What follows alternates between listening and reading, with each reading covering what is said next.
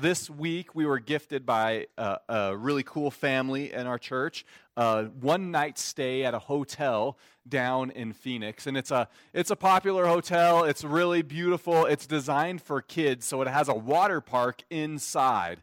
Now, this water park is amazing. My kids absolutely had a blast, but they've got all kinds of other activities for kids. And so they've got like high ropes courses and mini golf and just all this stuff that's designed for kids. And you don't see a single frown on kids throughout the whole time, except for when they get overly tired.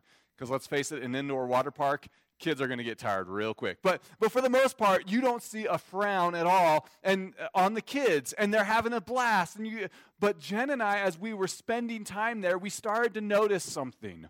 And we started to notice that there was a lot of tension with the adults. There were times when adults were yelling at kids because they thought they were getting cut in line. There were times, I actually saw in one of the pools, 2 adults almost got in a fist fight. Like, I'm not kidding you. These 2 adults were like, this is an adventure park for kids, right? You are at a water world basically for kids where kids are supposed to be having fun, and these 2 adults are like in each other's faces, yelling at each other. One of the wives is like trying to back. It got real crazy real quick. Thankfully, fists did not fly. But we saw all of this going on, and it started to occur to me, like, I think this place actually sets up or demonstrates the world operating system very well. Because the world's operating system is a system of selfishness, right? Like, I have to get mine. I need my desires at all costs before your needs. And that's why you see adults yelling at kids, don't you dare cut me. I paid for this experience. I paid an arm and a leg maybe for my kids to have it all, to come in here and do all the stuff. And I paid for the extra cabanas. That's another thing, is you see a tiered system. Like, you come into the water park and the lowly people, you have to just find some chairs. And so you see a lot of adults running in there, and they're like, I need as many chairs as I can get. And you see them starting to stack blankets everywhere, and will I use all of these chairs at once? Probably not. But just in case all of my family decides we're going to take a break from swimming, all at the same time, I need 7 chairs that will be unoccupied for the majority of the day. And so you see parents fighting over chairs. But if you are the cool people, you get to pay extra money to get your own cabana. And if you're really cool, you can pay more money for something else, and you can keep paying for all these extra, right? But think about it, when you come in here and you've paid for all the extras, you do not dare let anyone rob your kids of the joy that they are entitled to. And so we saw this system of entitlement is really what it came down to. Entitlement that I paid, so I get. And that's why all these parents start fighting. I paid, I get. Give me, give me, give me. Don't you dare threaten my ride by 1 second. My kid will ride on that ride as many possible times as they can until they throw up, which did occur. It was our kid. Whoops. But that's what we saw. And that's I think, to me, it demonstrated the epitome of the world system. A system of entitlement, a system of I earn, and so I need more. You don't understand how hard I've worked, so don't you dare threaten my happiness with your issues, with your problems. But God calls us to a different system.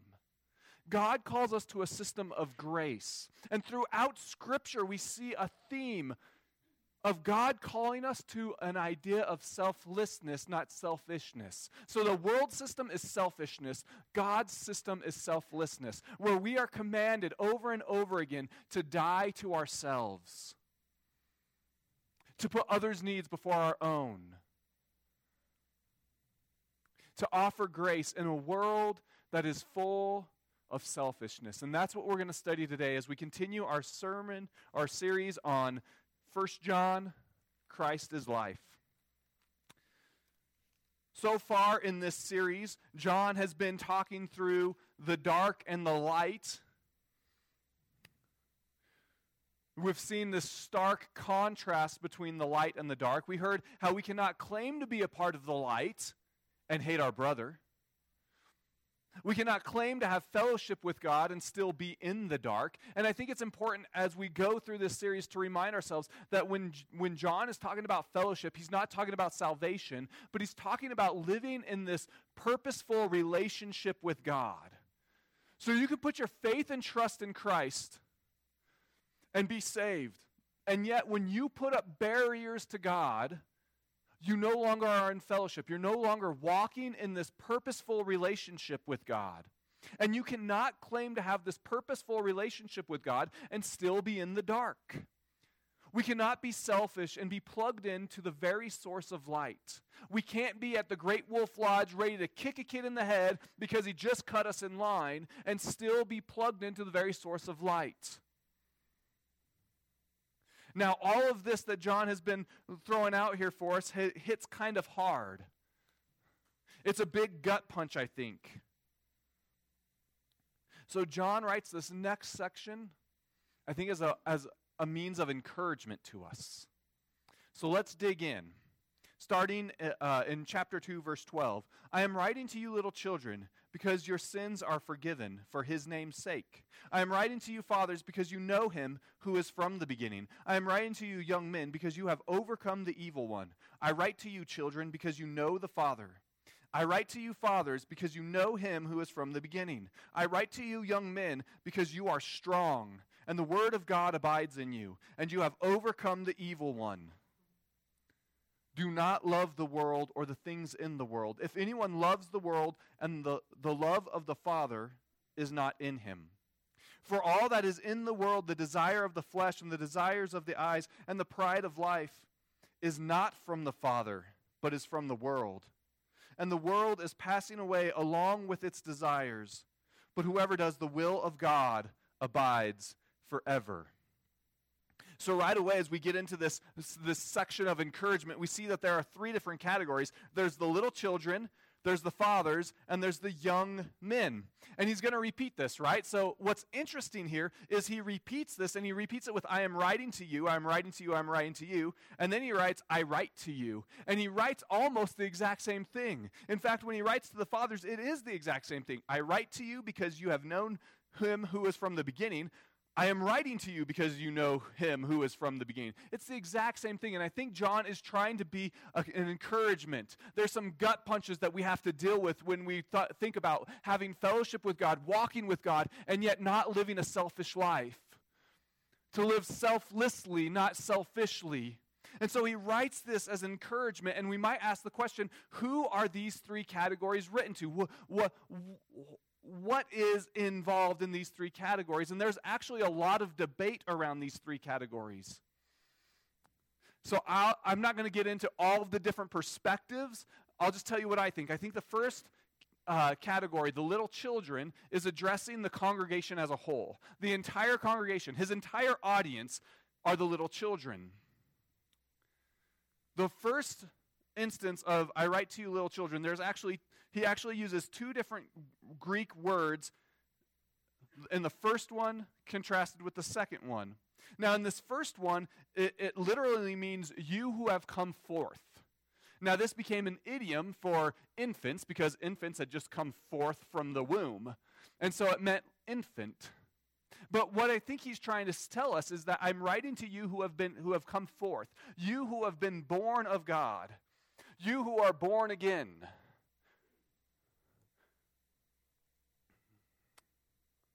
This signifies a familial tie. John wants them to know that there is a closeness that all believers have, that we have a connection, that we are all in Christ, even if we have disagreements, even if we don't always get along, we are still connected in Christ. So the entire congregation has been forgiven sins. I write to you, little children, because your sins are forgiven.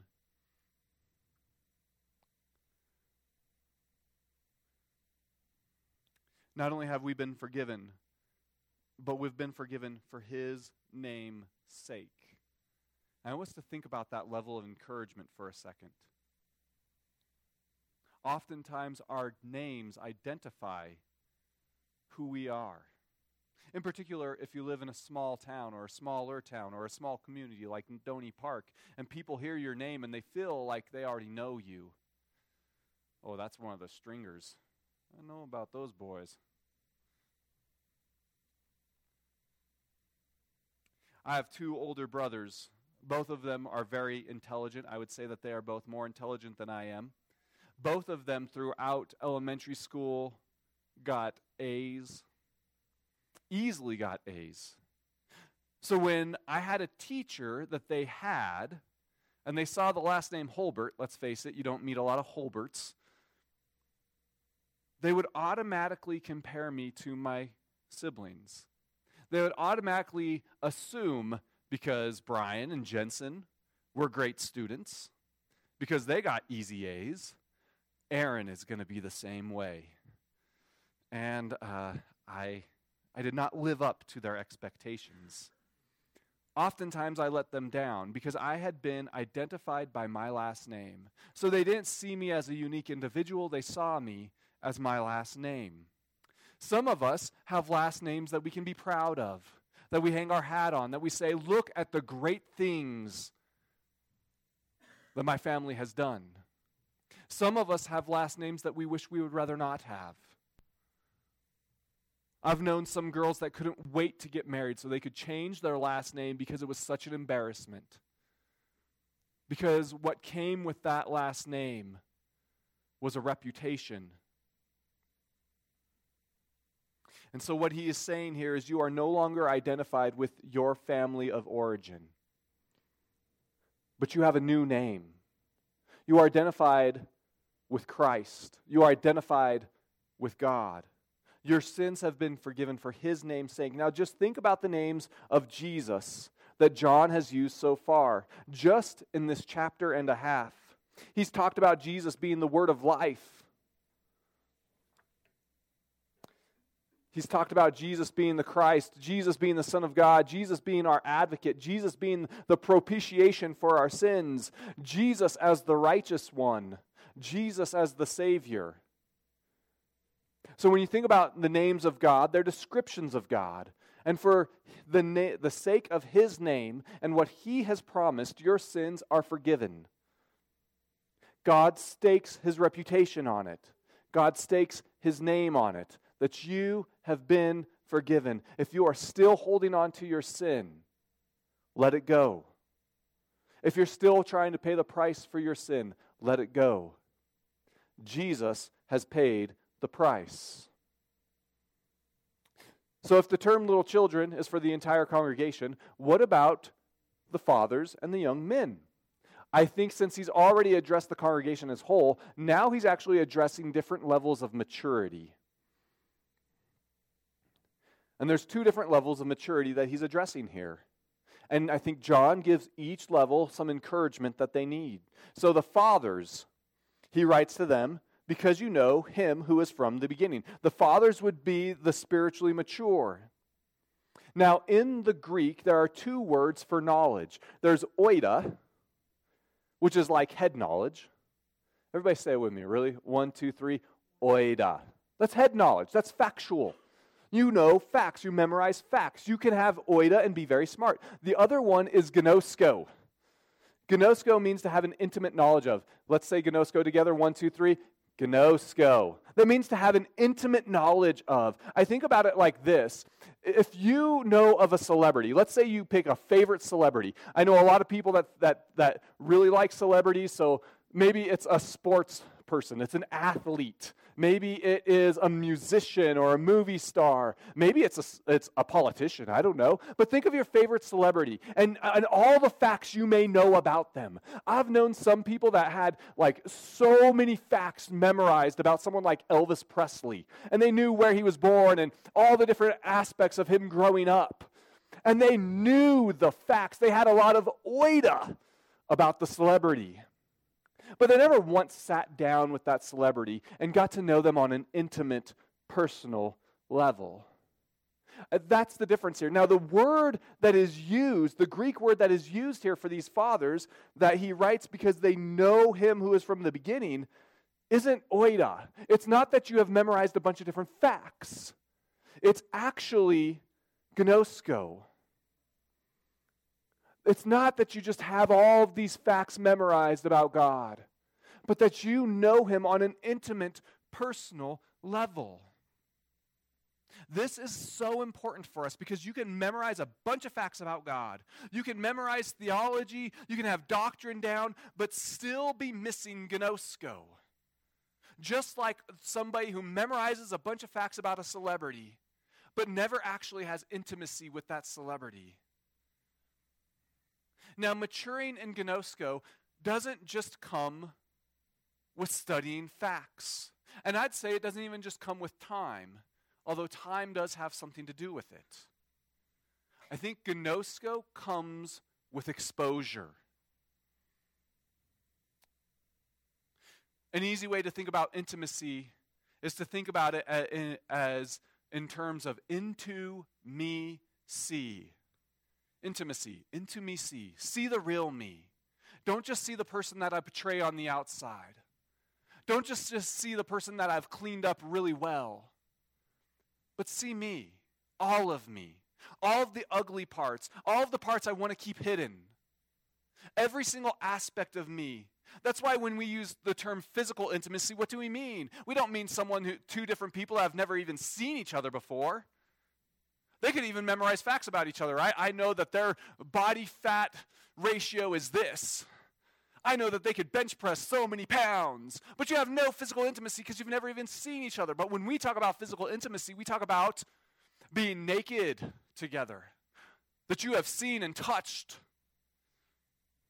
There's an intimacy there because you are exposed fully. The same thing goes with a spiritual side. Being fully exposed to God, not hiding anything, not stepping out into the light, feeling exposed and saying, God, this is too much. You've seen too much, you know too much, I'm going to step back into the darkness.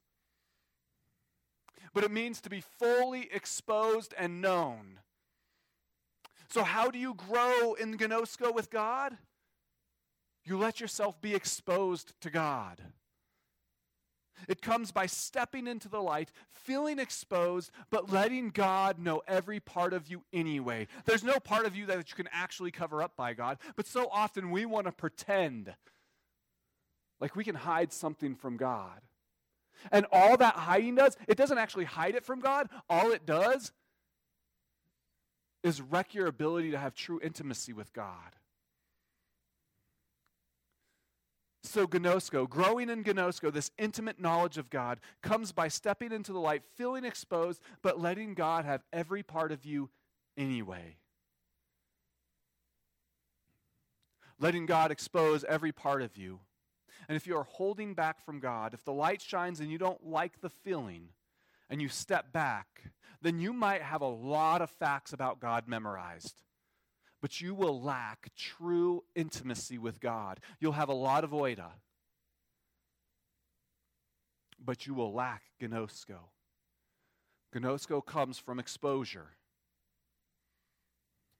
So if the fathers are the spiritually mature, those who have this gnosko, who have been exposed and have an intimacy with God, then the young men would represent those who are spiritually immature. The encouragement that God gives them is that they have the victory. So he writes to the young men, because you have overcome the evil one, because you are strong, and the word of God abides in you, and you have overcome the evil one. So the encouragement then is that they have victory, that they are strong. Have you ever been in a physically grueling activity? Maybe it's hiking the Grand Canyon, and you felt like you just couldn't go on. It was too much.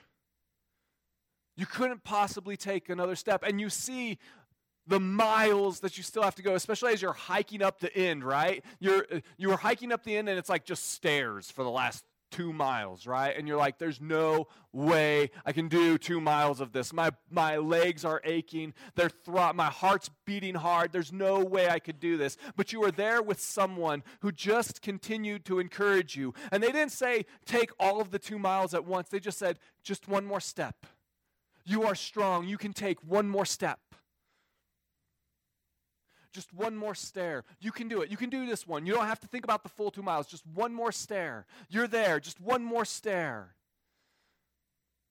And all of these steps, all of these stairs, they added up. And at the end, you looked back and you saw that you made it. But you would have never made it without that encouragement. You didn't think you had the strength. But that encouragement kept you going. I think that is what John is doing here. He is giving encouragement to those who are in the trenches, feeling exposed and they want to turn back, feeling exposed because it's uncomfortable to feel exposed. He's writing to those who every day are faced with a decision to live for themselves, to live selflessly, or to live selfishly. And they don't think they can continue. They don't think they can do it anymore. They don't think they can live the life that they've been called to. They want to go back into the darkness because it's just too much. And he's telling them, look, Christ has already given you the victory. You are strong. You can keep going. Take one step, another step. Keep going because God has given you the victory. So this section gets very personal. We can hear John's love for his audience. And it is this love, and it is this command, or this encouragement, that drives the first command found in the letter. So we've already gotten into the second chapter, and we finally get to the first command. And the first command is, do not love the world, or the things in the world. If anyone loves the world, the love of the Father is not in him. So the first command that he gives us is, do not love the world. John has been describing our relationship with God and the outcomes of this relationship. Now he gets down to it. Do not love the world. Which would lead us to the question, what does he mean by world? Because if we miss this, it will impact our relationship with the Father, right? Do not love the world. If anyone loves the world, the love of the Father is not in him. Now, once again, he is addressing saved people already. I think this goes back to, if you are a Christian and you're still stuck in the world's operating system, it's going to affect your relationship with God. You cannot have fellowship with God and love the world at the same time. So I think that's what he's getting at here. So we need to know, what is the world? I think the world is there are three different ways that the term world is used throughout the New Testament. The first one is it can mean like all of creation. Another way that it is used is that all of humanity. So think of, for God so loved the world. That means God loved all of humanity, right? But another reference that it could mean is that the world's operating system. That's another way that it's used. Do not love the world's operating system. I think that's what he's getting into here. Do not love the world's operating system. So the command isn't to not love others. That seems the opposite of what Jesus tells us in the Sermon on the Mount, right? We get to love others, as well as the new commandment that John just gave us, or the commandment that we see with fresh eyes. The command isn't to not love God's creation. Genesis is clear that we're supposed to be good managers or good stewards of God's creation. So it must boil down to this operating system. I believe that the world's operating system is selfishness, to put yourself first, to think of yourself before you think of others, to be at the Great Wolf Lodge, and when you get splashed a little bit, you start yelling at everybody, and you start throwing blows because you're ready to defend your self-centeredness at any cost. So that's the world's operating system. Me first, always. So if that's the world's operating system, then what are the things that flow out of the operating system? The behaviors and characteristics of the operating system. Well, that's found in verse 16. For all that is in the world, so the world's operating system, this operating system of selfishness, The characteristics are the desires of the flesh, the desires of the eyes, and the pride of life. Is not from the Father, but from the world. So this world operating system of selfishness has characteristics of the desires of the flesh. That's the first one he lists. Now, most of us, when we hear the term desires of the flesh, when we hear the flesh, we automatically start to think of sinful or immoral behavior. We think of the list found in Galatians, sexual immorality, impurity, jealousy, sorcery, fits of anger. That's the list we start to think of. And it is true that these are part of the desires of the flesh. But if that's all that you think of, you will miss what actually causes those. These are the works of the flesh. So they are produced by the flesh. But we need to get to the root of what causes those. To get a better understanding, we can go all the way back to Abraham in Genesis 12. If you remember back in Genesis 12, God calls out Abraham. And he says, I'm going to bless you, and I'm going to build you into a great nation. And from this, you will bless the rest of the world. As the story goes on throughout Genesis, Abraham and his wife get old. In fact, they get beyond Sarah's childbearing age. And so they think, well, God must have missed it somehow. Or maybe, you know what? God kind of needs our help, right? Like, I know he created the heavens and the earth, but we're getting a little old, so God needs our help. And so they take matters into their own hands. Sarah gives Abraham her slave, and they try to achieve through their own efforts what God promised he would do. Now, I'm going to follow this theme a little bit more, but I want to sum this up. The flesh is trying to achieve through your own efforts what God promised he would do. I'll say that again. The flesh is trying to achieve through your own efforts what God promised he would do. So after they go through with this, after they try to achieve through their own efforts what God promised he would do, God actually comes back to Abraham and he renews his covenant with Abraham. Now, after he renews this, he reminds Abraham that he cannot do this through his flesh. That God is going to be the one that does this. It's not Abraham. It's not going to be his works. It's not going to be his flesh. It's going to be God. So as a symbol, to remind Abraham that it is not by flesh, but by God, God commands Abraham to be circumcised.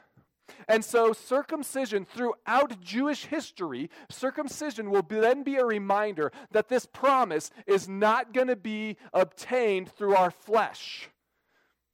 That you cannot earn it, that you can't work for it, that you can't do it because God has promised it.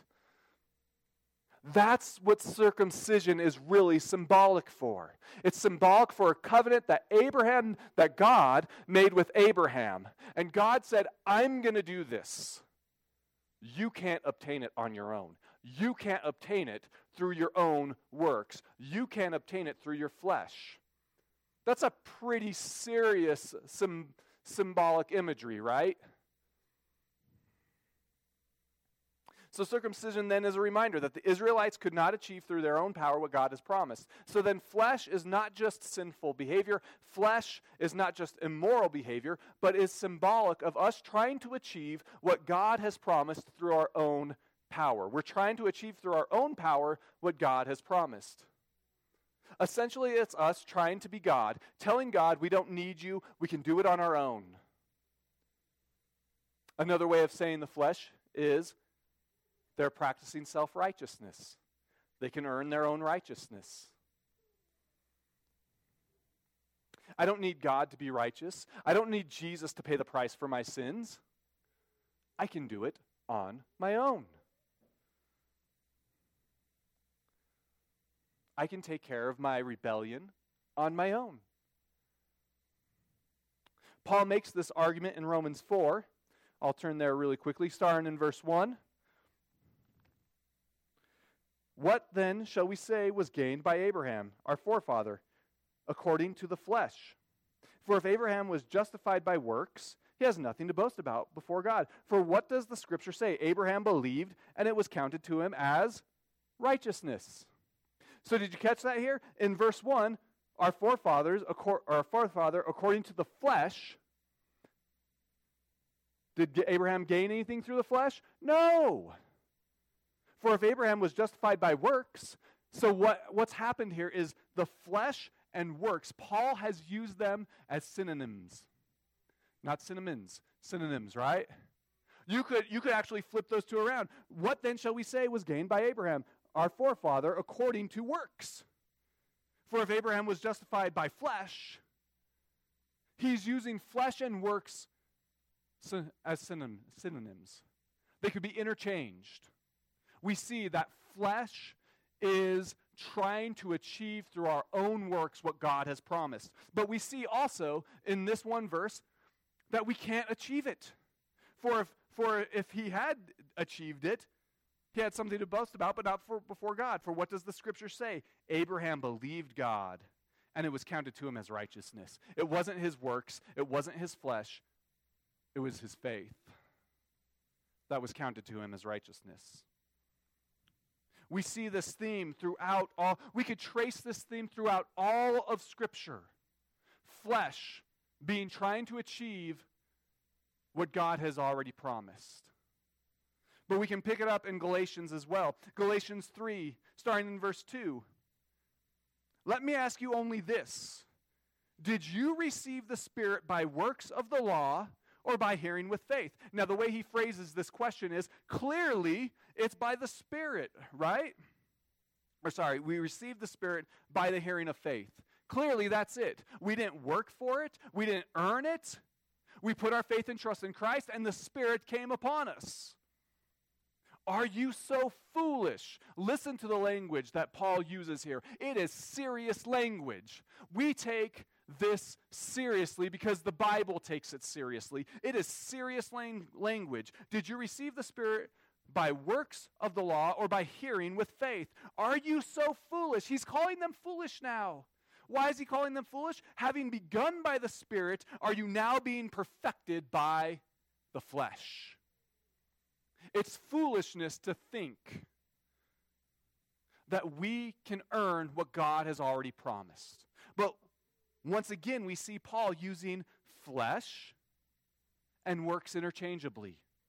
We could say, did you receive the Spirit by flesh or by the hearing of faith? Are you so foolish? Having begun by the Spirit, are you now being perfected by the works of the law?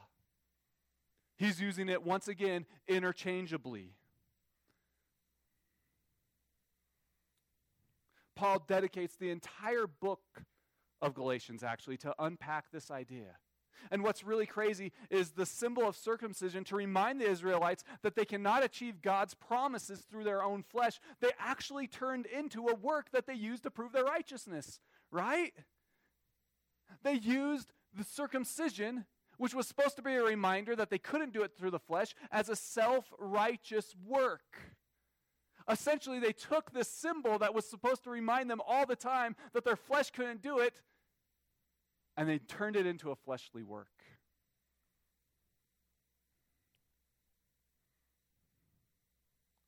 So the main idea of Galatians is that you can't earn your righteousness. You can't even mature in righteousness through your works. It can only be by the Spirit.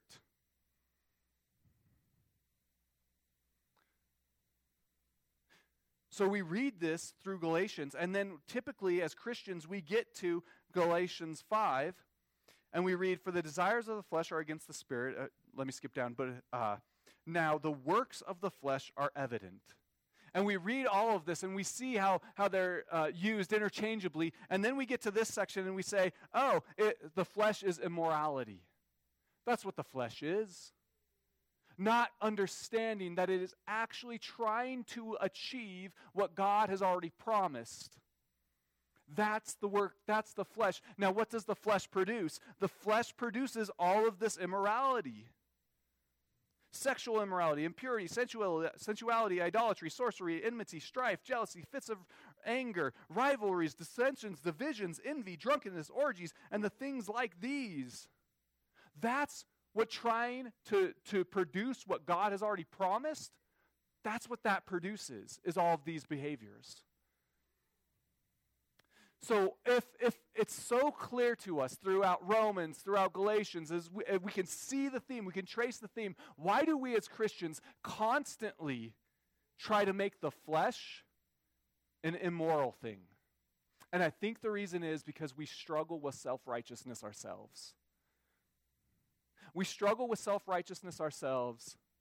And so we don't want to read about how the flesh is us trying to achieve what God has promised. Because we want to go back to the Great Wolf Lodge, and we want to pay the price, and we want to have a tiered system, and we want to prove why we're so much better than other people.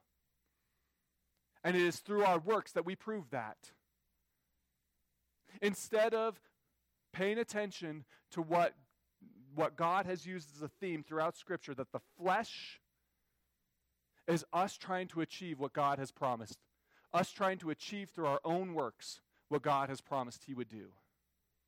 And God has promised that if you put your faith and trust in Him, He will make you righteous.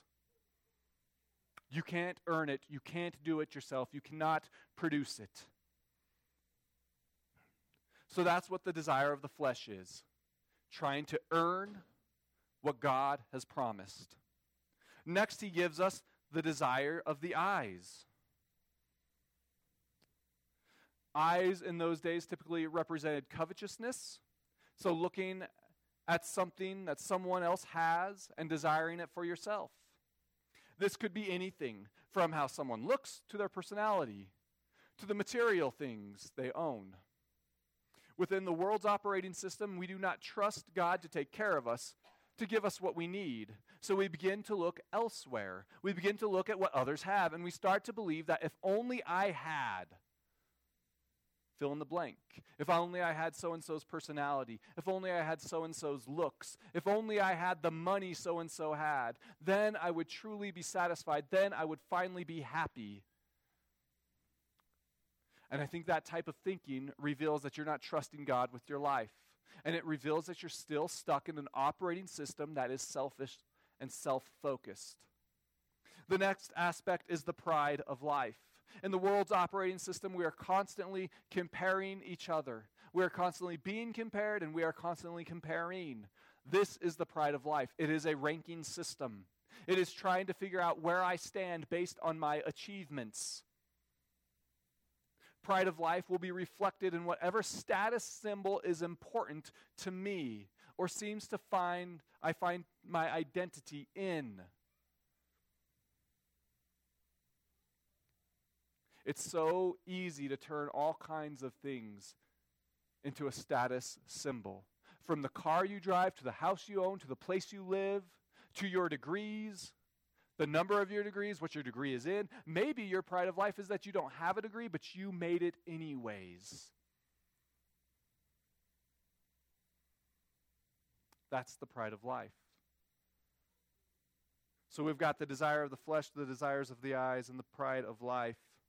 But this operating system of selfishness and the things of this operating system are passing away. They are diminishing because Jesus has the victory.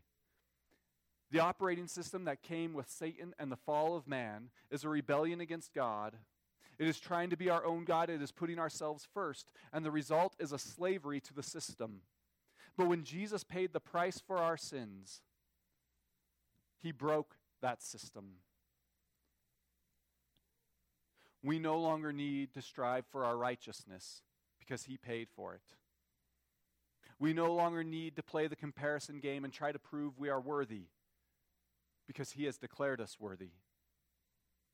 It goes back to what we've talked about a few weeks ago, that He is our propitiation and our advocate.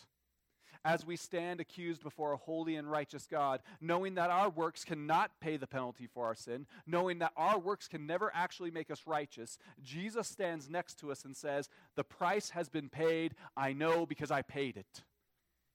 So Jesus is victorious. We are free from sin, and the new operating system is here. And then John writes, but whoever does the will of God abides forever. So the world's operating system of selfishness is contrasted with doing the will of God. God's operating system is a grace-based system. It is a system that says your value is not determined by your flesh, but is determined by your Maker. He paid the price. He is your advocate. He is your propitiation. He has made it possible to break free from the world's operating system, to break free from the flesh, and live entirely for Him, with a whole new purpose, with joy and contentment, fully exposed, and yet not ashamed, because you have intimacy with your Maker. He is the propitiation. He is our advocate, and He has given us a new operating system where we can fully depend and trust upon Him. Dear Lord, we thank you so much for your word. We thank you that you paid the price. We thank you that we can have gnosko with you, not just oida, not just a bunch of facts about someone that we would never even meet. But we have gnosko, where we can be personal with you, where we can be intimate with you, where we can be fully exposed to you and yet loved anyway.